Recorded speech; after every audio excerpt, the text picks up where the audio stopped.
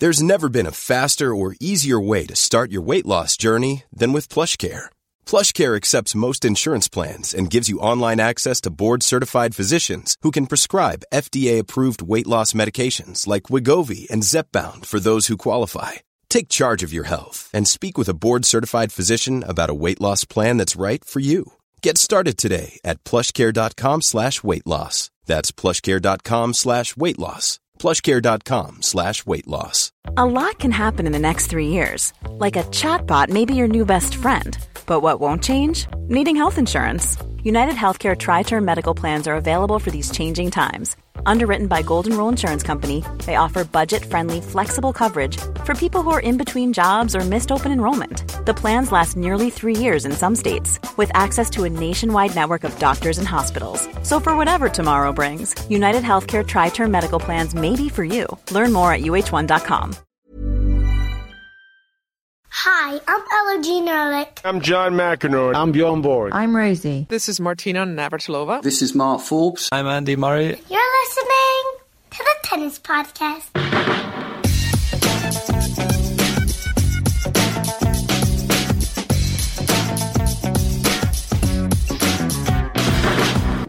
Hello and welcome to the Tennis Podcast, brought to you in association with The Telegraph and with Eurosport. I am Catherine Whitaker, and at the time of recording this, we have just a few hours left of our 2018 Kickstarter campaign to fund this podcast throughout the tennis year. We have been completely overwhelmed. I know we keep saying that, David, but we keep becoming more and more overwhelmed every time we say it. More than 500 backers now. We finally exceeded the number of backers that we had last year. There is still time to chip in if you want to, but if you don't, you know, it's okay. We have reached our target. I don't want to discourage anyone from chipping in. If you feel you want to do your bit, I actively encourage that, but we are pretty delighted. We're pretty delighted. We're pretty delighted with life right now. We're sitting in Garden Square in Melbourne Park. The sun is finally shining.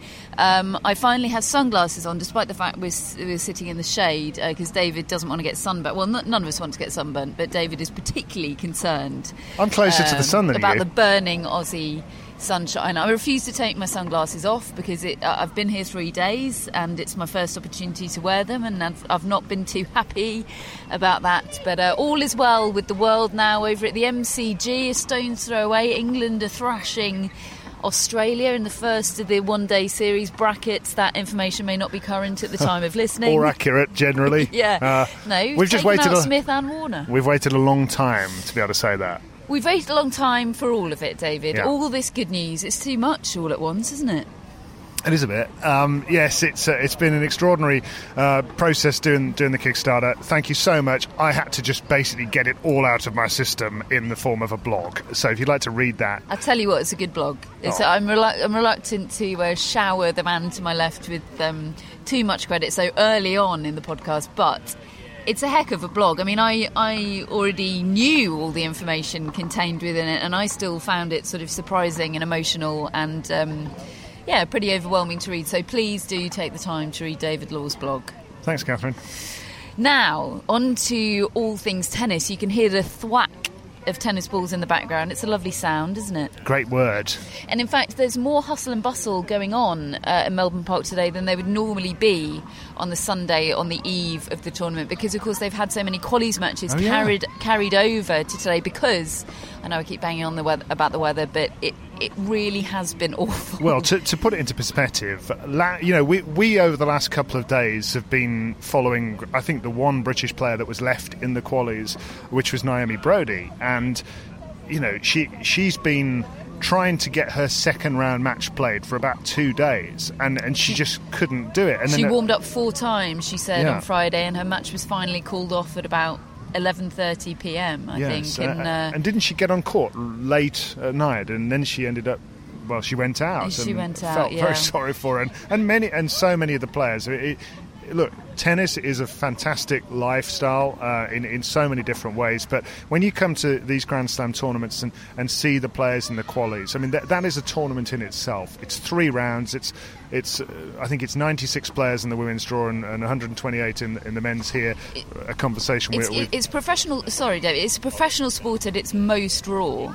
Yes. Qualies. I mean, it really. There's something so exposing and raw about watching qualies tennis. Yeah. There's nowhere to hide. Because if you qualify, all your dreams have come true in a way. You're into the main draw of a Grand Slam tournament. If you don't, it must be so hard to stomach. You know, you've put all that work and you've come all this way and you've got that close. And yet here there were so many of the players having to play their matches indoor tennis matches at a Grand Slam because of the rain. Yeah, there's as much on the line in qualies as there is in the actual Grand Slam final somehow. I know there's not the same, points or money, but relative to what it means to the respective players, there is as much on the line. But anyway, qualies is finally drawing near to a conclusion. There was a point yesterday when the torrential rain was pounding down and I was stood in Yarra Park without any kind of umbrella or have you got any video or of that? Mac or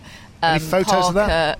or Cagoule of any kind when it seemed like maybe qualies would never end, but it does look like now with the sunshine they will finally get it completed. And David and I have spent the last couple of days. How many press conferences and interviews, David, have we attended between us in the last 48 hours? There was a magnificent moment when the Australian Open sent an email through to us all revealing who was going to be attending press conferences and when. And on Saturday, I think there were 13 players due to go into the main room of the interview room, and on Sunday there was one, Roger Federer. He got star billing, surprisingly. Federer could have said he wanted to do press at 2:00 in the morning in the middle of Yarra Park, and everyone would have said, "Okay, yeah, we'll be there." I mean, we've just come out of there, incidentally. That was about an hour ago, and I sat on the front row because, quite frankly, my eyesight's not too good. So I think if I get at the front, best chance. But I had a look behind me. And it was still 15 minutes until he was due to come in, and the place was absolutely packed to the rafters. Thronging. I had to sit in the area where, technically speaking, you weren't allowed to sit, but there were so few seats available. It suddenly became an area where you were allowed to sit. It was very literal standing room only in that press conference, and he spent it. He spent it just telling us all about how great his life is. Actually, I tell you what, funny. Let's start with Federer, given he's the defending men's champion, because the biggest takeaway from me from the press conference, I mean, he answers every question. Interestingly, it doesn't matter how bad your question is, and I tell you, there are some shockers in these things, a number of them asked by me, but the thing of note for me is how he manipulates in his mind the situation so that he can have it as he wants it. Now, one of the questions I asked of him early on was, how do you feel sitting in this chair right now in terms of expectations versus how you felt exactly a year ago when you'd had months and months out of the game and you didn't know what to expect? Bloke ends up winning it, and here he is now, world number 2. He's won 2 more Grand Slams, seems to be fully healthy, and how does he feel differently? As part of that, and on one of his other answers, he was explaining how he doesn't view himself as the favourite because 36-year-olds shouldn't be favourites for tennis tournaments.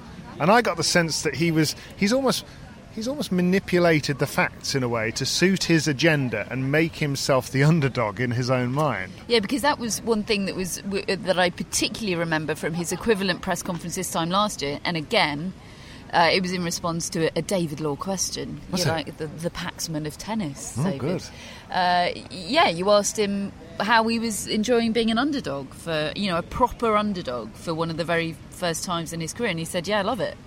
He really seemed genuinely to enjoy not being a favourite. So you're absolutely right that it's completely the reverse situation this year, and yet he's still finding a way to enjoy the same sensation. I mean, there's a great question later on when they said, are you enjoying this point of your career more than any others? And he sort of said, well, actually, and he started scanning back through his career. At first he said, yeah, and then he went, oh, but he basically said, yeah, it's all been great. He said, when I was young and I was getting to play all my heroes that I saw on TV, that was great. And then, when I was world number one and winning everything, that was really great.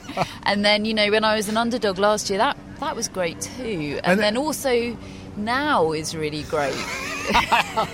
It's all just been so great. And he was referring back to the match he played against Nishikori last year when he said, I was 5-love down in the first set, and I fought back to 5-all, almost won the set. And he said, I ended the set, and I thought to myself, well, I'm probably going to lose, But at least I fought. Yeah, so I may as well just go for it. And it struck me how much he enjoys that sort of fatalistic element to being the underdog, of thinking, well, I may as well just go for it.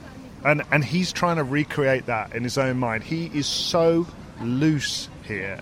It's comical to watch. Yesterday, before Rafael Nadal's press conference yesterday, the International Tennis Writers Association announced that they were presenting their Ambassador of the Year award to 2 people. Funny that, 2 people sharing the award. Sure, I've heard that somewhere before. And they were presenting it to Rafael Nadal and to Roger Federer, and they presented that in front of the assembled... Catherine Whittaker there. They presented it in front of the assembled media, and it was the interaction between the two that I found highly amusing. For a start, that they really enjoy each other's company, Roger Federer and Rafael Nadal. You've probably noticed that over the years. But there was a moment where Federer, having finished his little photo shoot for this, he wasn't doing his press conference that day. Rafa was said, right, we'll get on with the press conference, somebody said. And Roger goes, yeah, enjoy your press, Rafa. Like this. And he was really amused that Rafa was going to have to do his press and he didn't have to that day. But the interaction between the two is one of Roger Federer basically laughing at the expense of everybody, but in the nicest possible way.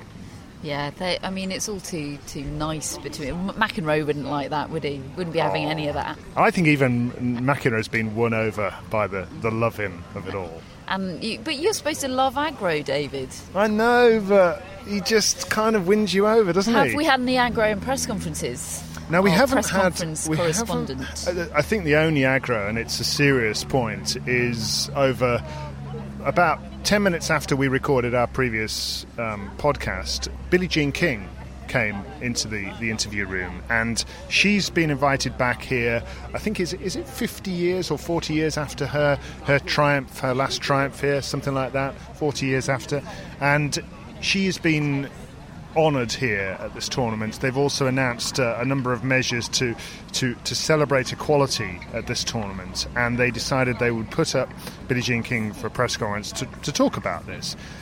Unfortunately, from their perspective, that opened the doors to a question about the Margaret Court Arena and whether...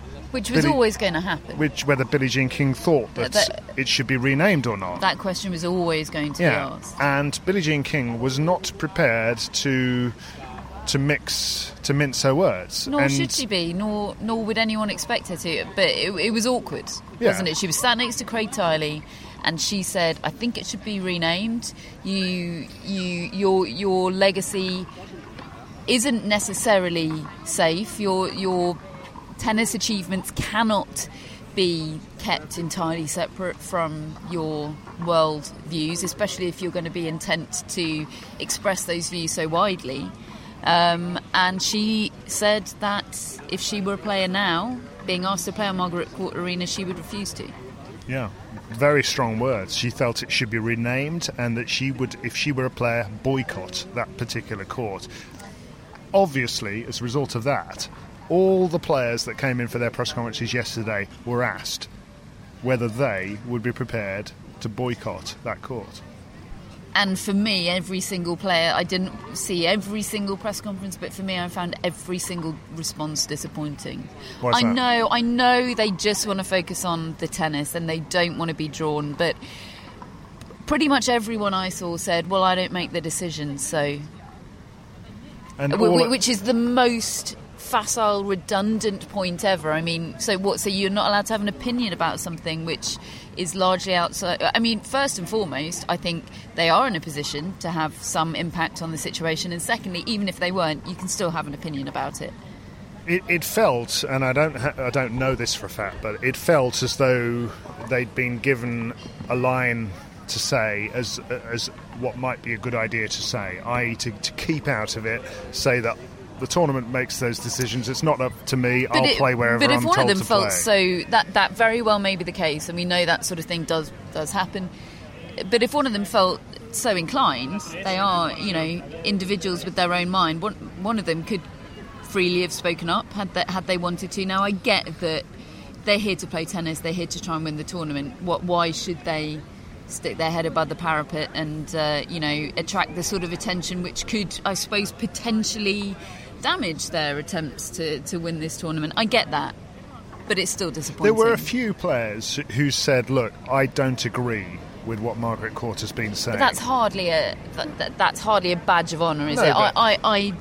I don't agree with outrageously prejudicial remarks. They probably didn't want to be throwing the tournament under the bus either, though, did they? They're about to play the Australian Open. I think, yes, it would be hugely impressive if somebody was prepared to make that sort of stand. But I can kind of understand the other side, how they feel about it as well, because... Yeah, I've just said the same. I understand it, but I find it disappointing. I find it disappointing that there wasn't somebody prepared to stick their neck on the line. I mean, it'll happen when the Legends event kicks off and Martina Navratilova has her say. Yeah, but well, for sure. There's no way she's playing do you think Andy Murray would have said something? I brought that up yesterday with a few colleagues. I think probably, yeah, I do. He certainly wouldn't have trotted out the line about... it's not my decision. I'm not saying he necessarily would have been as forthright as I would like to hear somebody be on the subject, but I think he would have. I don't think he would have twiddled his thumbs and said nothing at all of substance. What do you think? Well, I tell you, I think he'd have said something as well. One small counterpoint that somebody I read suggested might be pertinent here is, are the media going to refuse to cover that court if they feel so strongly about it? Is that a parallel to be made? I don't know. I mean, I don't know. That's interesting. Should we commentate on it? Incidentally, it's not something that we've actually debated, is it, the naming of the Margaret Court Arena? And I have to say, as repulsed as I am by Margaret Court and everything she stands for, aside from playing good tennis, I am torn on the issue with the naming of the court and the protection of one's legacy and whether it can be quarantined from the one's personality, because... if you delve too deep into people's personal views, go back 100 years, probably everybody that did anything of any note was probably an outrageous homophobe and or probably racist as well. There was a time back in the day when people just were. That's how the world was, and we know now that was dreadful, and thankfully things move on. But if you start thinking like that, if you start thinking, maybe we should check whether that person was a dreadful homophobe, or, if we start writing off people's achievements because they were, dreadfully sexist, where will it end? So yeah. I do think there is there's a slippery slope argument to be had. I don't find it cut and dry. And yet I don't feel comfortable. I can see the big sign for Margaret Court Arena. It feels a bit tone deaf, particularly in the context of the cultural shift that's happening in Australia with the gay marriage vote. It just doesn't quite feel right. The Australian Open, Craig Tiley was saying that it is not a tournament decision. It is much wider than that. It's to do with the state of Victoria and Melbourne, etc., etc. But it's not changing anytime soon. That much is clear. Other stuff that players talked about. I mean, there were a lot of players. Basically all the big names came in to talk. I would say the most interesting press conference of the whole day and of the whole weekend was that of Stan Wawrinka. Absolutely. Who... It was quite comical because they put there's a screen in the media area showing all the players when they're coming in and which room they're going to go in. There's a main interview room where all the biggest names go in, and I guess the local players from Australia as well, where you're going to get the most interest. There's a lot more seats in there, and then there are 2 or 3 other rooms, smaller, fewer seats, for players that are not going to attract so much interest. You can't have them all in the big room because there's too many players. Stan Wawrinka was down to go in room 2, which probably would have housed about, 15 people, something like that. And just with a couple of minutes to go until he's about to come into the room, there was this massive queue to try to get into room 2 because everybody wanted to speak to Stan Wawrinka. We haven't seen him in months, and he's obviously been out. He's a former champion.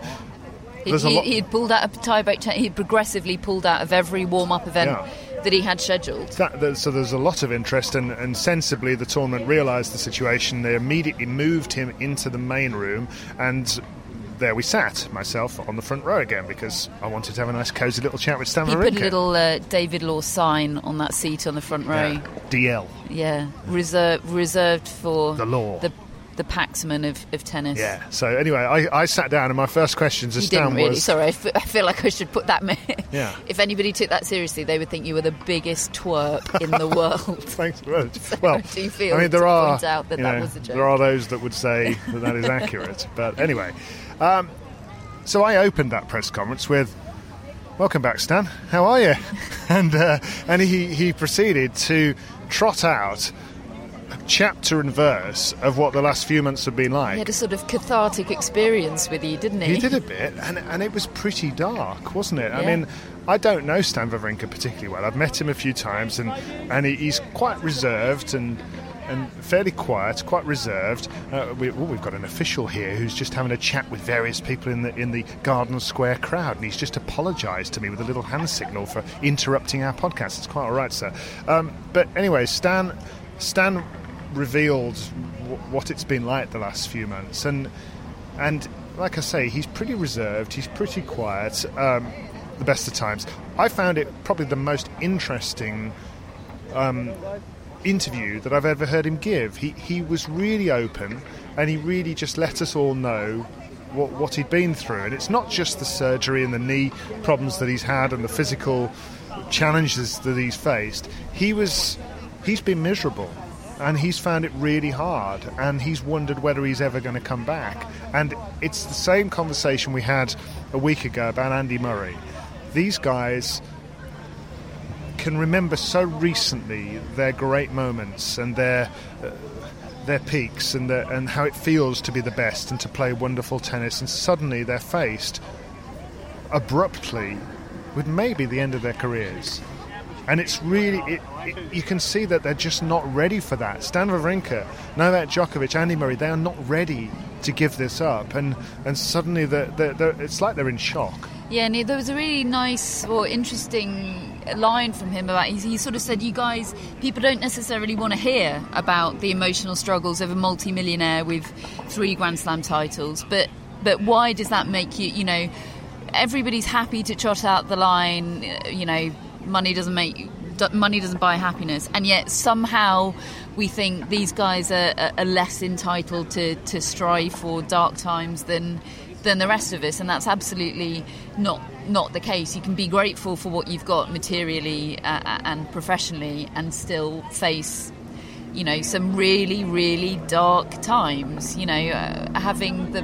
Being able to fly in a private jet doesn't help you very much if you're sat on the sidelines not able to do the one thing that you love doing and that makes you feel fulfilled. He said in the French portion of his press conference, he gave a line along the lines of, I realised that I can't live without the adrenaline rush of match play, and that's so revealing. He said, I've not found any other place, I've not found any other substitute, any other sort of Nicorette patch to supply that adrenaline. There's no other place for it. And if you become addicted to that adrenaline rush of a match situation over the course of 20 years, how on earth do you survive without it? I found it all incredibly candid. I feel it feels a little bit to me like there are parallels with Murray at the US Open, where he's not really ready, but he's pushing himself, he's trying to force himself. I hope that by doing so he doesn't do any further damage to the situation, but he's obviously not quite ready, but he's going to give it a go. He said yesterday was when he made his decision to play. He said, I decided I would have a practice session, and depending on how that went would determine whether I played this tournament, and it went well enough in order for him to feel that he could at least play the tournament.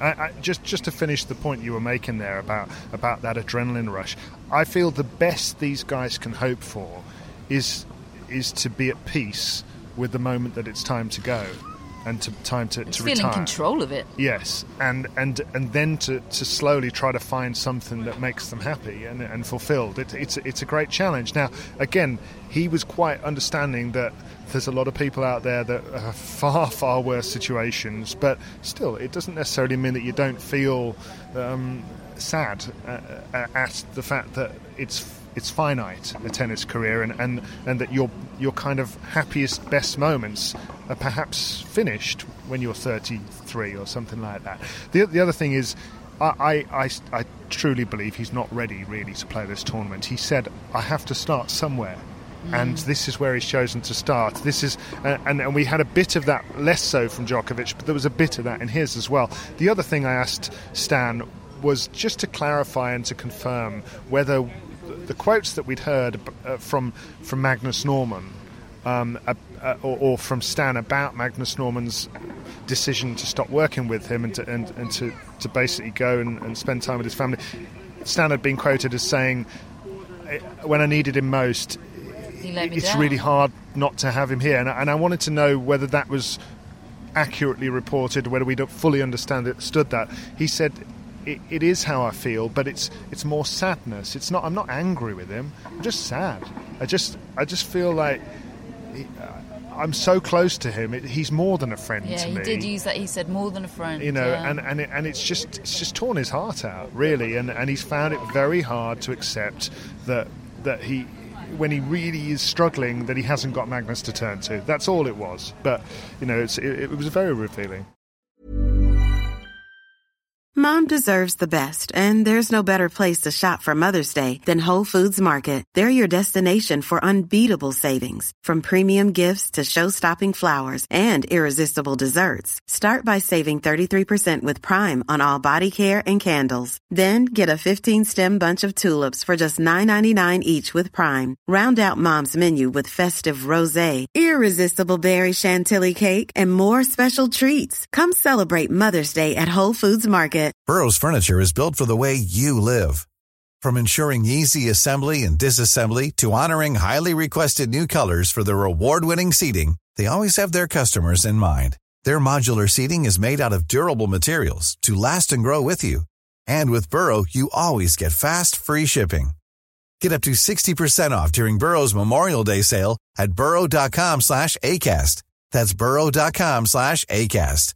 burrow.com/ACAST. Hello, Tennis Podcast listeners. David here. Now, you might know that I love a bit of cooking, and I think I'm quite good at it. But if I'm honest, even I get fed up trying to work out what to do every night. That's where Home Chef comes in. Being able to put together a delicious meal without the long prep and the cook times, well, that's pretty cool. Home Chef provides fresh ingredients and chef-designed recipes conveniently delivered to your doorstep to simplify your cooking experience. They have over 30 options a week and serve a variety of dietary needs, so you don't have to worry about what to make ahead of time. Not only is it convenient, but it's economical too. Home Chef customers save an average of $86 per month on groceries.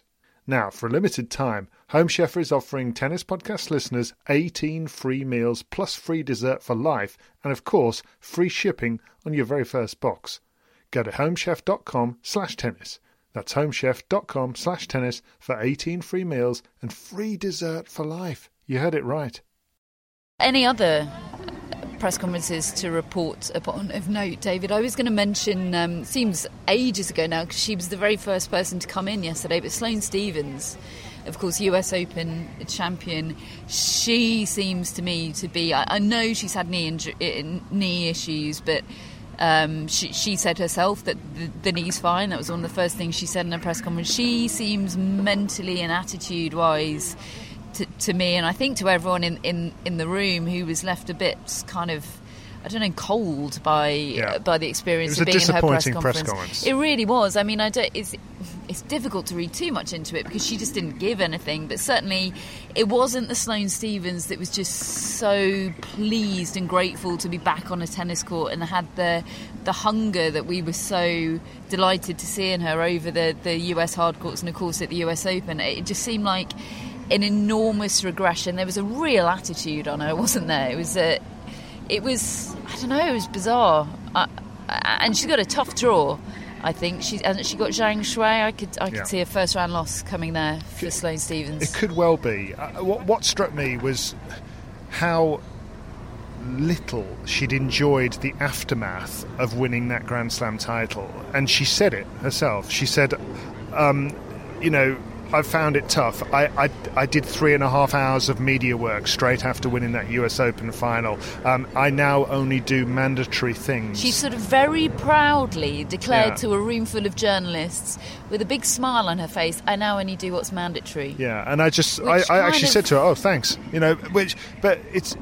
I understand where she's coming from, but, it actually provoked a thought to me that with some players... is winning worth it? Once you've does she, and the final question to her in the press conference was, do you actually want to win the Australian Open? That was the gist of it. And she said, oh yes, I do. But honestly, I was sitting there thinking, I almost think she could do without that, because it's too much hassle. And watching Angelique Kerber win in Sydney, it made me think, there was a great tweet put up by Courtney Nguyen of the WTA about the final event of the year that Angelique Kerber played in Zhuhai, and when she lost the match to Ash Barty, she burst into tears as she was leaving the court, and she said apparently, finally the year is over. And she's obviously gone through a really tough year as the world number one for much of it, and just not feeling comfortable. It's just not her. And she'd won all that stuff in 2016. And for some players, and that underlines to me how great Serena Williams is and how much of a champion she is and how much of a champion Federer and Nadal and all these multiple Grand Slam champions are, because they take all this stuff, they do the winning, they live the life, and they're not just champions on the court. They're able to handle it off the court. Not everybody can. And I'm not having a go.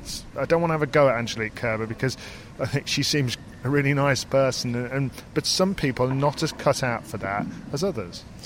We have an order of play, David, for day one. We do. Can I just say before we reveal the order of play, just a word about Novak Djokovic as well, yes. who is practising on Rod Laver Arena as we speak, but we were denied access. We were, but his access denied to the tennis podcast. Oh, who'd have thought that, eh?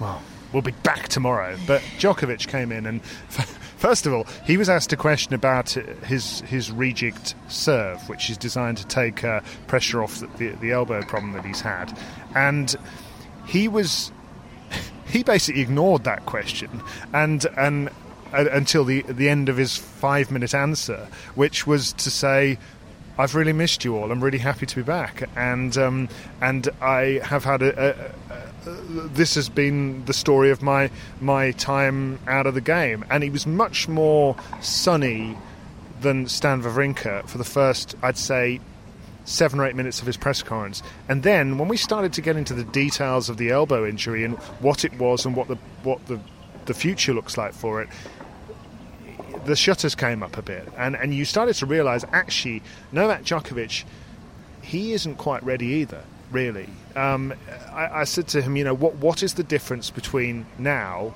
ahead of the Australian Open, and a couple of weeks ago when you had a flare-up and you were unable to play in Abu Dhabi and Doha? And he said, well, we've looked at it, and he obviously had only last week made the decision to play here, and he did confirm that he has not had surgery, but he did not rule out my reading was that he did not rule out needing surgery after this tournament. So an Andy Murray-esque situation as of maybe not as dramatic. Ago, I think he can play. The same sort of situation whereby surgery is an option, but he's trying to exhaust other avenues before. Look, he didn't say that explicitly. My reading was, though, that there are things that can be done, is what I think he said. And I suspect we haven't seen the last of his challenges. That was, that was my reading of it. But very interesting to see him in there. Simona Halep seems very happy to be world number one. What's going on with the world number one without a clothing deal? Well, I know. Yeah, she's no longer with her clothing company Adidas. They've decided to stop sponsoring her. They've ditched her. They have decided to stop sponsoring the world number one. Well, they just didn't renew the contract as it expired. What is going on there? Apparently they decided to put their resources into Garbine Muguruza. I think they're also with. They've only got enough for one player. I don't know the story. They don't want world number ones. I did say to Simona, so when you haven't got a clothing supplier, do you go to the shop? Did no one else snap her up? Is she wandering around in I think that Primark's best? Negotiations are ongoing, I think, with various companies at the moment. The Australian Open starts in 20 hours. No, it's not going to happen. I said, what did you do? Did you go to the shop? And she says, no, I did it online. So what do you mean you did it online? She says, I found a seamstress online and I put my order in, and 24 hours later a dress came. So she got one dress for the whole tournament? No, she's got lots of dresses because she can afford lots. So she had lots of them. Okay. But she said it's a fairly basic dress, but that's how it works. Do you not find that extraordinary? I'm very surprised. World number one. Very surprised. But anyway, she seemed really happy in her own skin. I think we're going to get a really good performance out of Simona Halep at this tournament. I think being number one makes a huge difference to her in terms of how she sees herself. Just not to Adidas, yeah. Well, that's their decision, isn't it? She'll end up with a fantastic deal, I'm sure, very soon. I suspect that'll be announced pretty soon. Johanna Konta was in. I thought she was in great form. That's probably one of the best press conferences I've ever seen from her. Yeah, she's definitely relaxed with the media, hasn't she? I mean, there's still a barrier there. She doesn't want to reveal everything. She is that kind of character, and that's absolutely, everyone's different, and that's absolute. I'm fine with that. But she's finding ways to relax and reveal a little bit more of herself, isn't she? And it's all good stuff. Every bit that she reveals is likeable and engaging and interesting. And she was particularly interesting talking about Michael Joyce and how different his methods are to Wim Fissette. She said he's more of an instinctive. What was the other word she used? He uses feel. He uses feel more. She said it's less technical and less kind of specific, less, put more topspin on your forehand and more kind of general what you want to be doing with the ball and the way you want to be feeling on a court. And, people need different coaches for different times of their career, don't they? I think, it's not one technique is better than another. There was a time in Grigor Dimitrov's career when he needed Roger Rashid to harden him up physically, and there was a time when he needed Peter McNamara earlier on in his career to kind of tell him some home truths about being a professional tennis player. And what he needs now is Danny Velvedou, who's kind of a friend and confidant and emotional support system and a very good coach. There's a different person for different stages of your career, and it sounds to me that he's the right man for now. And she seems to be in such a different place to at the end of the last season. I know we didn't hear that much from her at the end of last season. We were kind of guessing about what she was going through, but she pretty much confirmed for us how hard it was. She said she'd hit the wall. Season. Was what she said, and that tallies, doesn't it, with what we saw. Nick Kyrgios, kind of similar in terms of just. I thought he was in great form. A slight movement on, and I mean he used the words. I've matured a bit, and you had a chat with him one-to-one, didn't you? Yeah, I'd been to the press conference, so I had observed kind of what was getting good answers, what he was getting animated about talking about. He obviously absolutely loves talking about his foundation. He sat down and he very meticulously placed his foundation, Nick Kyrgios Foundation branded baseball cap with its a spanking new logo. It's a nice logo. I quite like it. He positioned it so it would be, front and centre on camera. Fine. It's obviously as big a focus for him at the moment, if not more so than tennis, and he doesn't see them as sort of mutually exclusive endeavours. He's, he talked in that Player's Voice article about how the foundation's giving him purpose and it's motivating him on the court. Fine, whatever works for you. If it means that we have a Nick Kyrgios that fulfills his potential, brilliant. And he seemed relaxed. There definitely seemed a shift to me in his relationship with the Australian media in the room. There wasn't that sort of defensiveness and hostility and that feeling of the heckles didn't seem to be up, on either side. And that's good progression. And I still worry whether physically he's going to be all right. Yeah. That's the concern. But I don't see any other impediments this tournament to him succeeding other than the physicality. His outlook generally can change on a single point. He can his mood can change, and I think we saw that in that match that he had on Hisense Arena last year when he should have won the match and he ended up losing it in 5, and it was frustrating. And then he had that wonderful run at Indian Wells and Miami. That's what you want to see. If you can string that together for a couple of weeks, we're in for a treat. So now can I mention the order of play? Just quickly. I mean, I'm not going to run through the whole thing because you might be listening to this with half of it having already been played, or who knows. But I am going to ask you to pick out the ones that are glinting at you in the sun, David. I mean, there's one very obvious glint. The match of the day is quite clearly Venus Williams against Belinda Bencic, who I saw wandering around today. No, I think she only had one journalist who needed to speak to her today. But I don't know, you get a sense of somebody in a way when you see them around, just buzzing around. She just looked so confident in her own skin. Belinda Bencic, this is, yeah. So ready for what's coming up. I think she's winning that. I said it a couple of days ago. I'll say it again. That's not to say I think Venus is going to roll over or do anything wrong, but I mean, that's as tough as they come. First round. Ostapenko Schiavone, incidentally, 2 French Open champions against one another. On the men's side, what's catching your eye, David? Well, I'm really looking forward to Kyle Edmund against Kevin Anderson, which I think is first up there on Show Court 3. But it is first up on Show Court 3. We'll be covering that for Eurosport. You'll be covering it for 5 Live, presumably. There's another one, though, isn't there? There's another glint on the paper. What's that there on Show Court? Third on Show Court 2. Stefanos Tsitsipas against Denis Shapovalov. Approximately, I'm going to try and gauge what time that'll be on. So there's 2 women's matches before it. So we're looking at 3 p.m. local time. So that's 4 a.m. UK time, which I accept is not necessarily a convenient hour of the day on a Monday morning.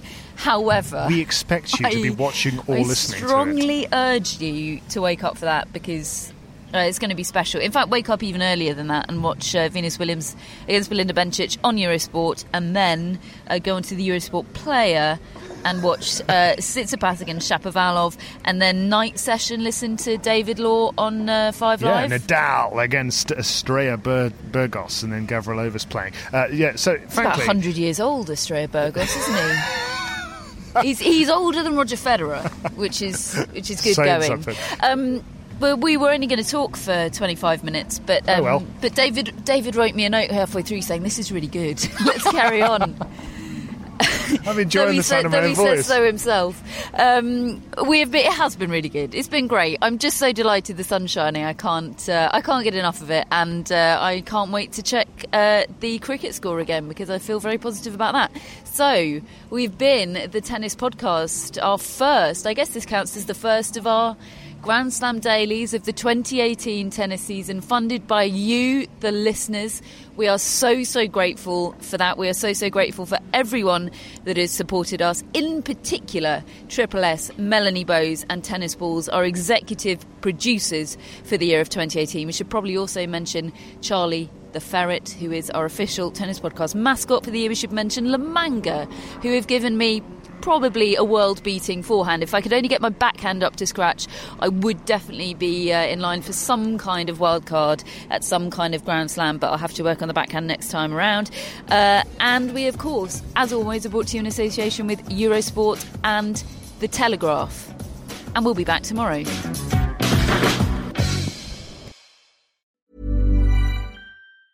Normally, being a little extra can be a bit much.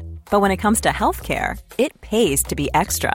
And United Healthcare makes it easy with Health Protector Guard fixed indemnity insurance plans. Underwritten by Golden Rule Insurance Company, they supplement your primary plan, helping you manage out-of-pocket costs without the usual requirements and restrictions like deductibles and enrollment periods. So when it comes to covering your medical bills, you can feel good about being a little extra. Visit uh1.com to find the Health Protector Guard plan for you.